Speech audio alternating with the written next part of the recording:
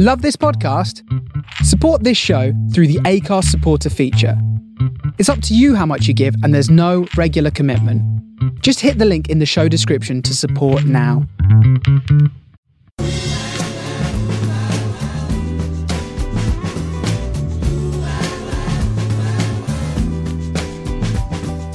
This is the Soho Radio Podcast, showcasing some of the best broadcasts from our online radio station, right from the heart of Soho, London. Across our music and culture channels, we have a wide range of shows covering every genre, along with chat shows, discussions and special broadcasts. Here is just one of our recent shows. To catch the full show, head to our Mixcloud page or listen live at sohoradiolondon.com.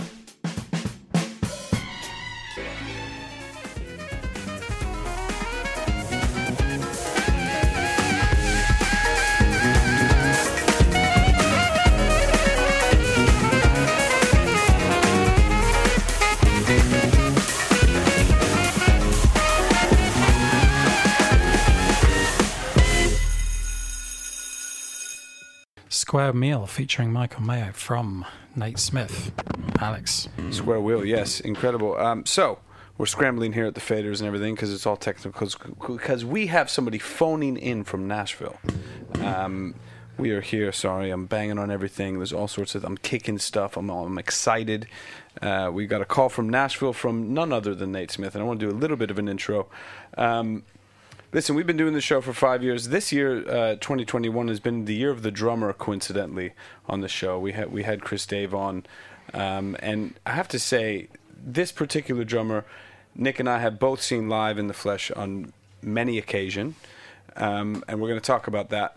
But it's, there's a lot of session drummers in the world. There's a lot of amazing drummers in this world. But there's very few that you know it's them as soon as you hear it. And I'd like to think that I know it's him every time I hear it, because he's got the deepest pockets on earth. It's such groove. I'm a massive fan. And when Nick sent me an email this week, he said, "Hey, Nate's coming on the show this week." I said, "You got to be kidding me." It's a pleasure to welcome him to the show. He's a composer and a writer himself. He's just released a new record. The song Square Wheel, which you just heard, is his. It's out on all platforms. Please help me welcome to the thread none other than Nate Smith. How you doing, man? Dan, what's up, guys? How you doing, brothers? Oh, it's great to hear your voice. It's great to hear your voice.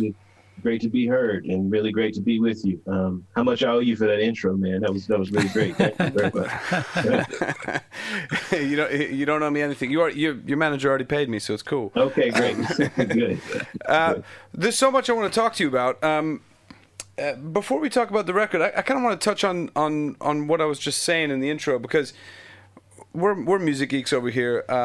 The first time I heard you play, knowing it was you, was probably in the flesh at Ronnie's. You were on tour with Jose James, and he gave you a big feature, and really pulled me in. And I just want to talk about that, because I think it's really hard to develop your own voice on an instrument, especially something like the drums, which. Right. But you've done that, and you've done it in a really big way. And rather than sit here and list all the people you've played with, which would be an easy thing to do, why don't you just touch on the importance of developing your own voice on the drums? I've been playing since I was about 11 years old, and I think one of the things that has really helped me over the years is just really being a fan of music and listening to as much of it as I possibly can, and trying to be as open to new music as possible, even if it's stuff that I don't understand or even like. When I hear it, I've kind of learned to appreciate music from everywhere, and I think one of the things that I feel like when I play is happening is I'm thinking about, a lot of different drummers, when I play. I'm thinking about, I ask myself a lot of questions while I play. What would Elvin do? What would Art Blakey do? What would Steve Gadd do? real quick, let me stop you there. When you say I'm thinking about a lot of drummers are you asking yourself these questions like as you're playing? Yeah. Okay. Yeah, I'm thinking about because so much of it is coming from the sample library in my head, you know, all the records I've listened to, all the stuff I've checked out, you know, I'm thinking about that stuff as I'm playing in the moment. I'm thinking, okay, so I'm in this space, I'm playing with these musicians, and I'm reacting to what they're doing. And I kind of, okay, so, you know, where's this? Let's dig into some of this Omar Hakim language. You know, this reminds me of maybe something Omar would do, or something that, you know, Harvey Mason would do with Headhunters, or something that Questlove would do with D'Angelo. You know, I think the biggest, if I can speak to the idea of developing your own sound, it's the idea of thinking of influences and then kind of projecting them through your own lens, you know, through your own sensibility. And that's what I do whenever I play. And I feel like that is one of the things that has helped me to kind of build sort of a language that is mine on the drums, you know, so that hopefully when people hear me play, they're like, oh, that's Nate. I know that snare drum sound. I know that, you know, where he's putting his hi-hat. I know that kick drum sound, you know. Well, I think a lot of it is just what you play as well, apart from mix and sound. I mean, you know, it's quite remarkable what you play. I remember when last time we saw each other was before the Madison Square Garden Wolfpack gig. And I said, hey man, you know, you're doing that Fearless Flyers thing, like that's pretty cool. And you just said, dude, we just sold out Madison Square Garden. I was like, what the heck is going on? And I gotta imagine that, you know, you've played with so many people. I got to imagine a lot of phone calls come in and you're just booked up and you're busy. But these people are calling you because of the way you play. So how, before I hand it over to Nick and we talk about the record and stuff, how does one, when there's so much going on, how does one decide what they're going to dive into, you know? Well, yeah, I sometimes I think about where I can fit into a record, and I also think about, you know, if someone is calling me, for my personality, for my musical personality, I'm hoping that they're making space for it, you know. I can adapt to a lot of different musical situations, you know, and I'm always listening to the music as I play, you know, and I'm always thinking about everything that's kind of happening in the moment. But there is a certain thing that I bring to the music, and there's a certain, you know, again, vocabulary or language that I bring to the music. And I hope that when people call me to play, they're calling me for that as well. Not only my ability to adapt to a situation, but also my ability to be myself in a situation too, you know, in a musical situation. So yeah, I think a lot of my choices about who I collaborate with and who I say yes to, you know, sometimes it just comes down to, you know, people I'm a fan of. You know, when Brittany Howard contacted me, I had been listening to Sound and Color for a year before she reached out, you know? And so I was, you know, I had to pretend I was busy, but let me check the calendar. Let me check my calendar, man. I don't know. But as soon as her manager emailed me, I was, you know, I was turning cartwheels at the crib. I was like, oh, I can't wait for this, you know? So yeah, a lot of it is that. And I've been really lucky, man, to work with some people who have not only had great ideas going in, but they've also made space for me and some of my ideas too. Nate, you're someone who's really made the most of the lockdown. You've really pivoted, and we were talking off air that you've made the move to Nashville from New York, and you know, Alex and I both really love New York. I remember seeing you at Winter Jazz Fest, where you were on stage with unbelievable musicians, and you know what you were just saying about being in the moment, and just incredible scene there. You know, the home of jazz in a way. But how are you finding Nashville? I'm finding it really great so far, man. I've been enjoying it. I moved. It's so funny. Whenever I talk about moving in and out of New York, I always have to bookend it. You know, I moved to New York a week before 9/11, and I left New York in the middle of COVID. You know, so my time in New York is like sort of bookended with these sort of life-changing events. You know, but even before COVID shut everything down, I was thinking a lot about what it would be like to live outside of New York, because I was working so much outside of New York. You know, most of my work was me kind of getting on a plane and going to somewhere else to record or play or perform, and then coming back and emptying my suitcase and filling it back up and going somewhere else, you know. So when I knew that we weren't going to be touring for most of 2020 and as it turns out, half of 2021, I knew that I kind of had to make a pivot from being on the road to being in the studio, you know, and Nashville is a great scene for that. I've been very, very lucky since I've gotten here. I've done a lot of records since I've been here, and I'm, you know, getting accustomed to the scene here, you know, which is a thriving one. Well, we're gonna come visit you, so yes, come on, man. But before, so what's before New York? We're gonna talk about the new record. That's why you're here. I know we're gonna play some of the new record, but I want to pick your brains as long as you let us. What you say you moved to New York around just after September 11th? What was before that? So I am born and raised in Virginia. I grew up in Chesapeake, Virginia, and I went to college at James Madison University, which is in Harrisonburg, Virginia. And then after college, I did a year of graduate study at Virginia Commonwealth University, which is in Richmond, Virginia. So, you know, I'm a Virginia kid, like through and through, you know. And when I was in college, I had glimmers of New York. I had these ideas about New York, but it wasn't until I met Betty Carter in 96 and Dave Holland in 97 that I really had a chance to think about what it would be like to be a working musician in New York, you know.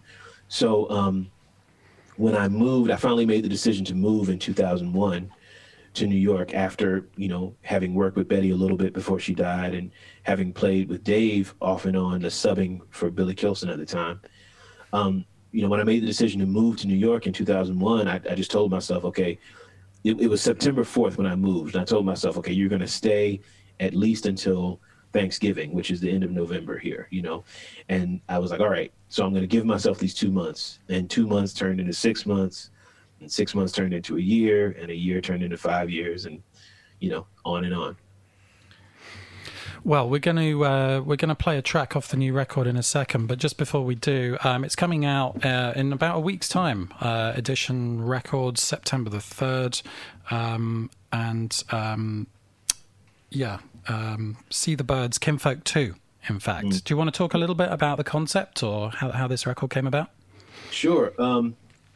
So this record is the second Kinfolk record. My first one came out in 2017, Postcards from Everywhere. And I always imagined Kinfolk, the band, I always imagined it to be sort of a trilogy series of music, you know.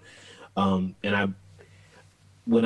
kind of a late bloomer as a band leader, so I didn't make, you know, this is my band leader debut, and I was 41 when it came out. So I figured, you know, since I'm coming in a little late, why don't I use the music and use the band as a vehicle to introduce the audience to who I am, you know? And so Kinfolk, the first one was about the music I absorbed during my childhood. So it's kind of a reflection of the music I was listening to at the house, you know, Quincy and George Duke and Jazz Crusaders and Grover and all that stuff that was in my dad's record collection.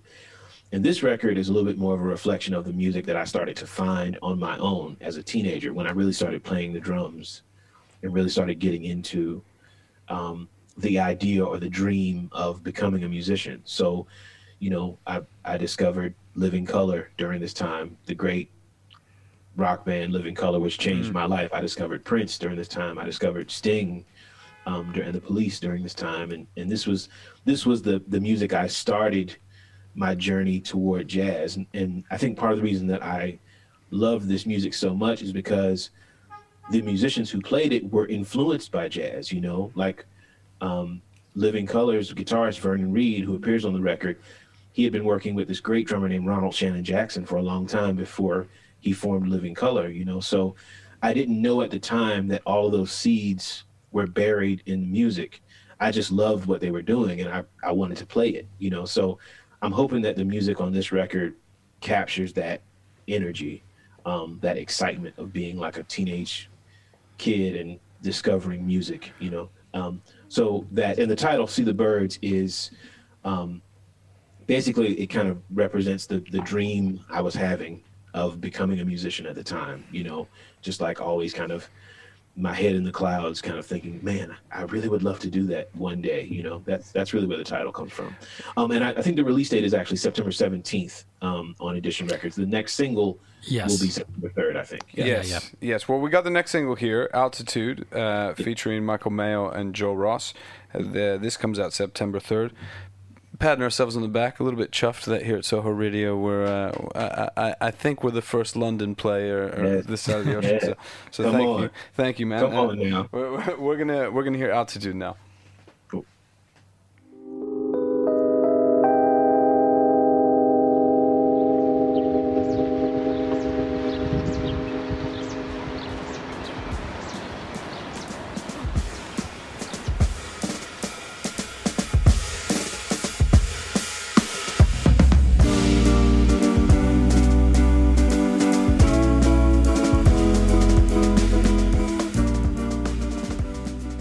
That was Altitude. A lot of music happening there. My gosh, we were head bopping there. What an outro as well. Yeah. Oh man. And shout out Michael Mayo and Joel Ross on the track as well.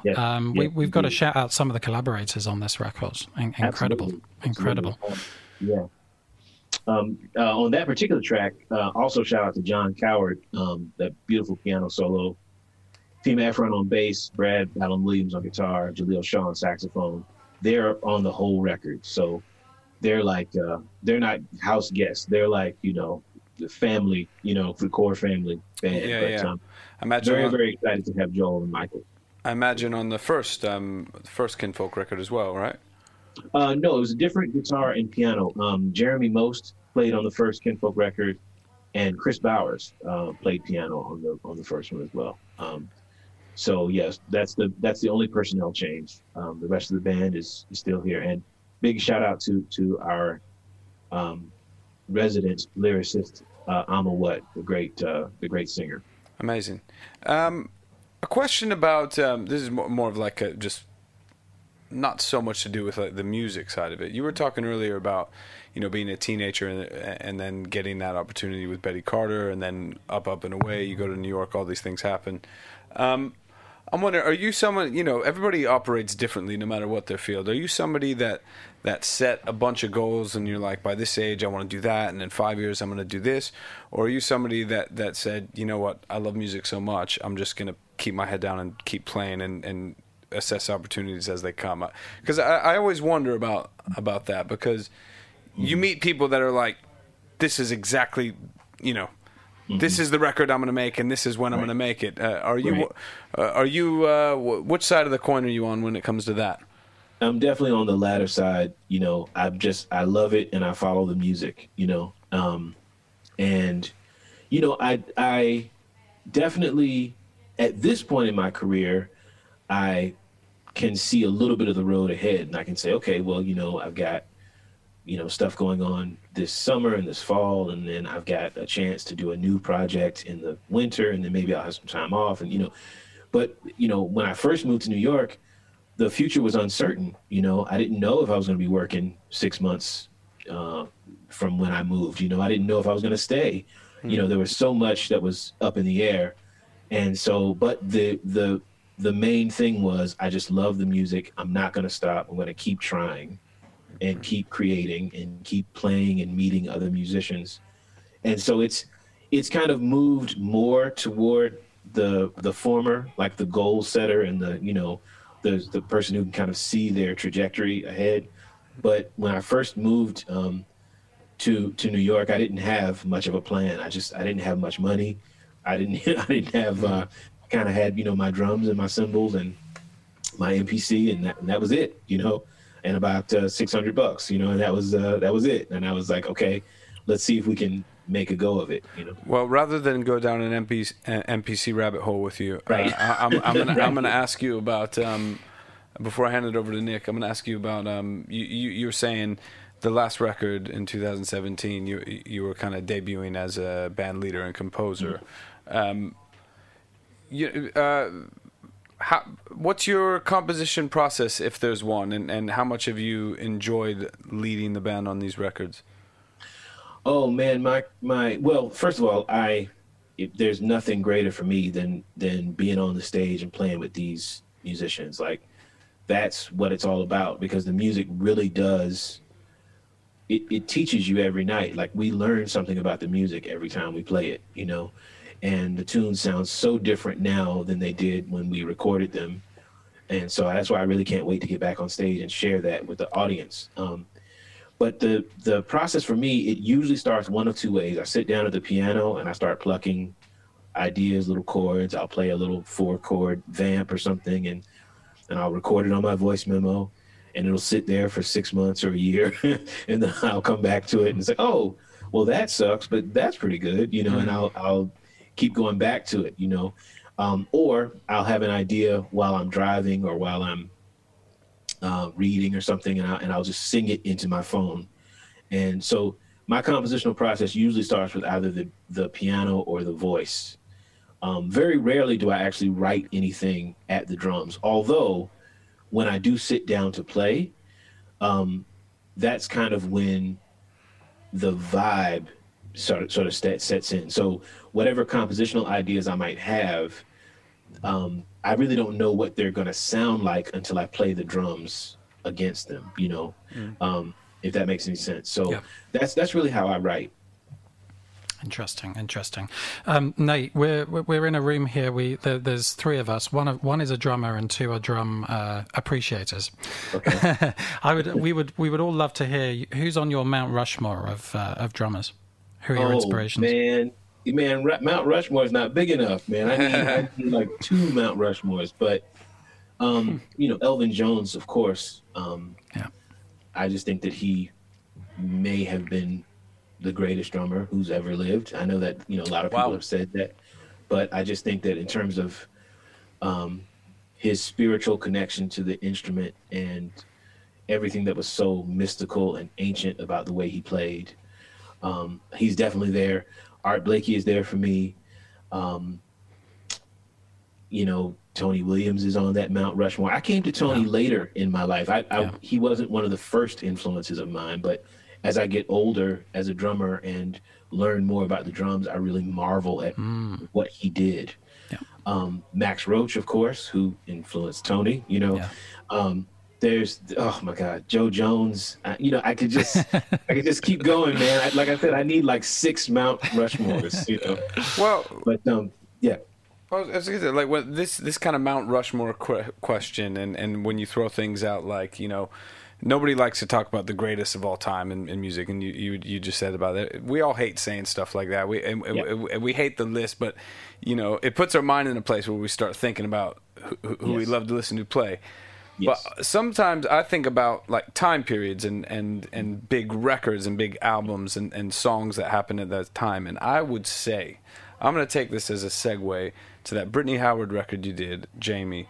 That album, front to back, when I listened to it, I started writing people I play music with, owner of a studio that I do productions there. And I wrote you an email. I was like, man, what you played on this record. I mean, I think that record is of its time in every way, shape, and form.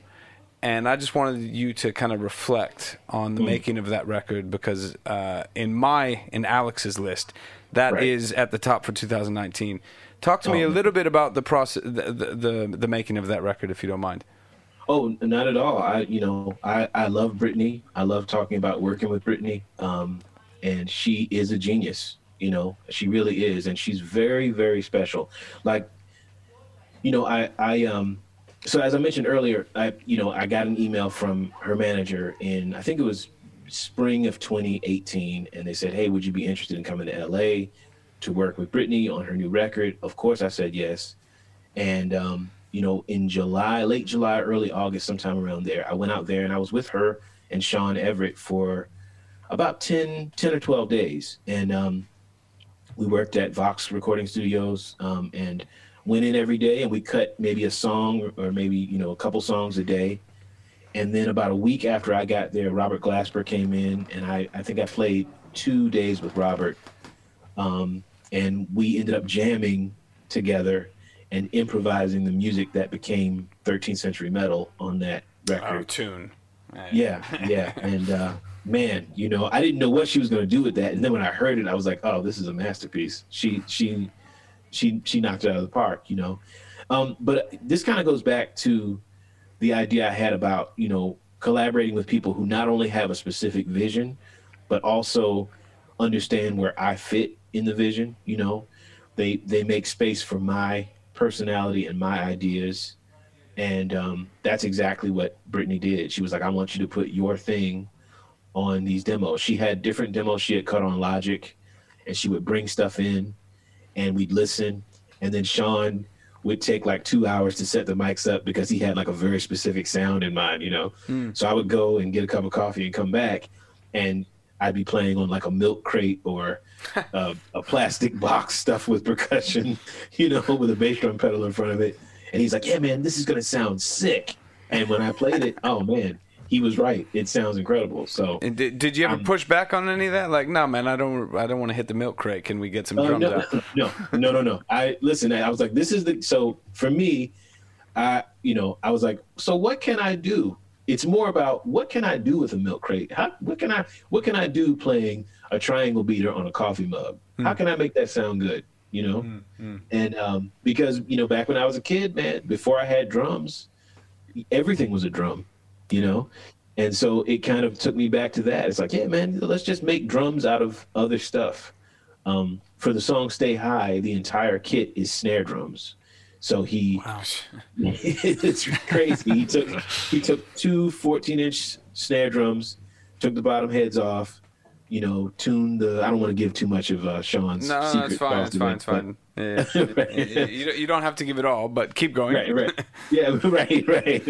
But no, he just, you know, tuned them down and, you know, put a mic in front of it, and it sounded unbelievable. You know, I have to say, working with him and also working with Jack Stratton, Wolfpack, you're right. Yeah. Wolf and the Flyers, you know, I've really, really learned a lot about doing a lot with a little. You know, it's like those guys are some of the most resourceful engineers I've ever worked with, and they just, you know, and really adventurous too. Like, okay, we've got 2 mics.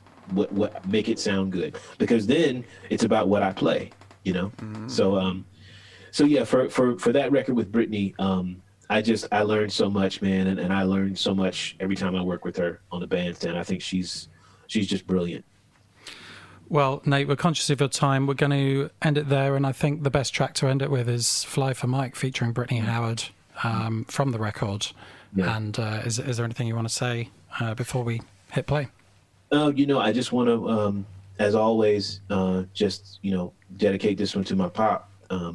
My father, Mike, is who I wrote the song for, and I want to thank Brittany for writing such beautiful lyrics, and really grateful to you guys for such a great interview. Thank you so much for having me. Nate, it's a pleasure. I can't wait.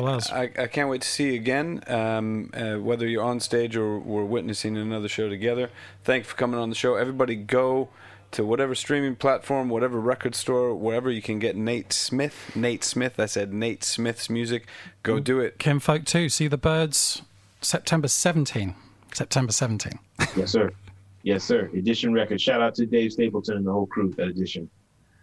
Thank you, guys. Thanks, Nate. See you next time. All right.